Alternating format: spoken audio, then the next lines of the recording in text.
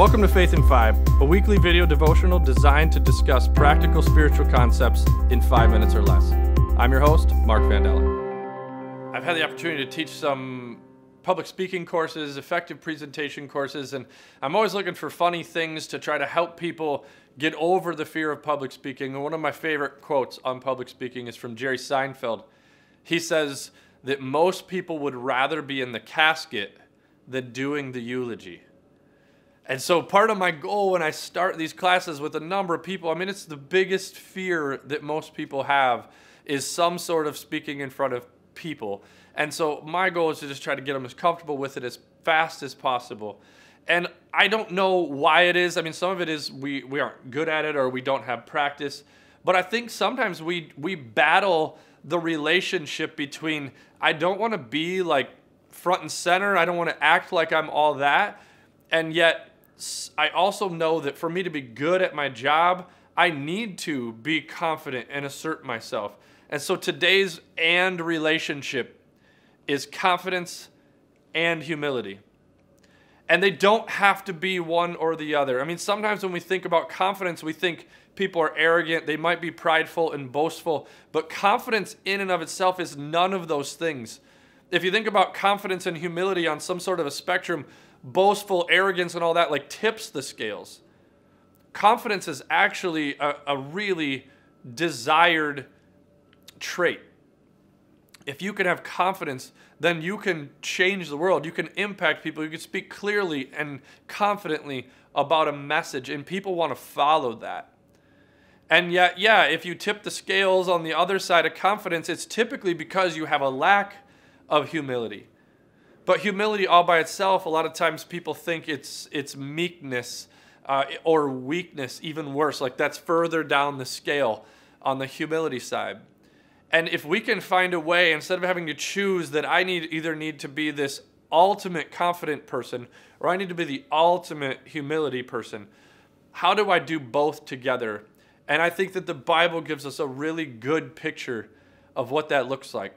See, in 2 Timothy 1:7, it says that God has not created us with a spirit of fear, but rather, He's created us with power, love, and self-control. And to me, confidence is power, and self-control is humility. I think that those two things come together, and that this love for other people gives us that balance. Love in this instance is the and.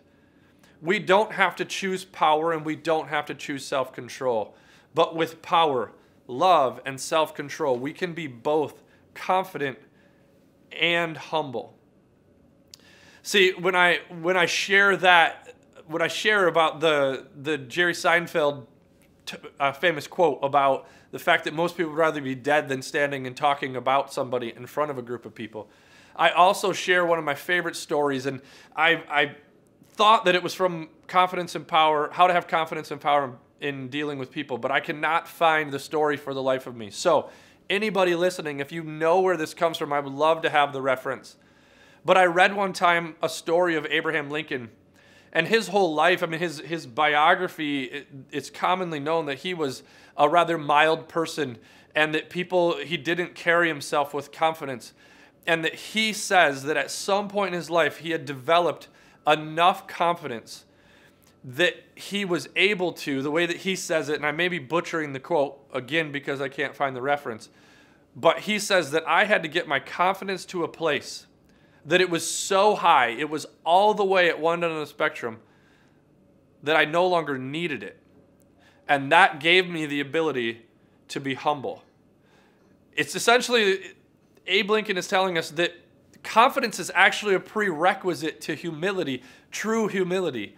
And if we can reference the Bible that God created us, a lot of times when I do life coaching with people, I share this verse, 2 Timothy 1:7. It's a great memory verse.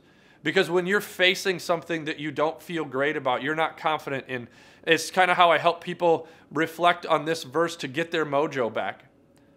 God has not created you with a spirit of fear, but instead He's created you with power, greatness, love, and self-control, this ability to control all of these things well. And so as you think about your faith life and how you can live this out, both confidence and humility, consider on the confidence side, make sure you reflect on this verse, even consider committing it to memory. God has not created you with the spirit of fear, but of power and self-control and love. Reflect on that. Consider the things that God has given you, the skills you have, and the great opportunities you have to be assertive and confident. But then also, for the other side of the puzzle, find somebody that you follow. In fact, find somebody that's better than you. Because following somebody keeps us humble. It leads to humility, and it gives us a chance to learn and realize that that love piece keeps us humble.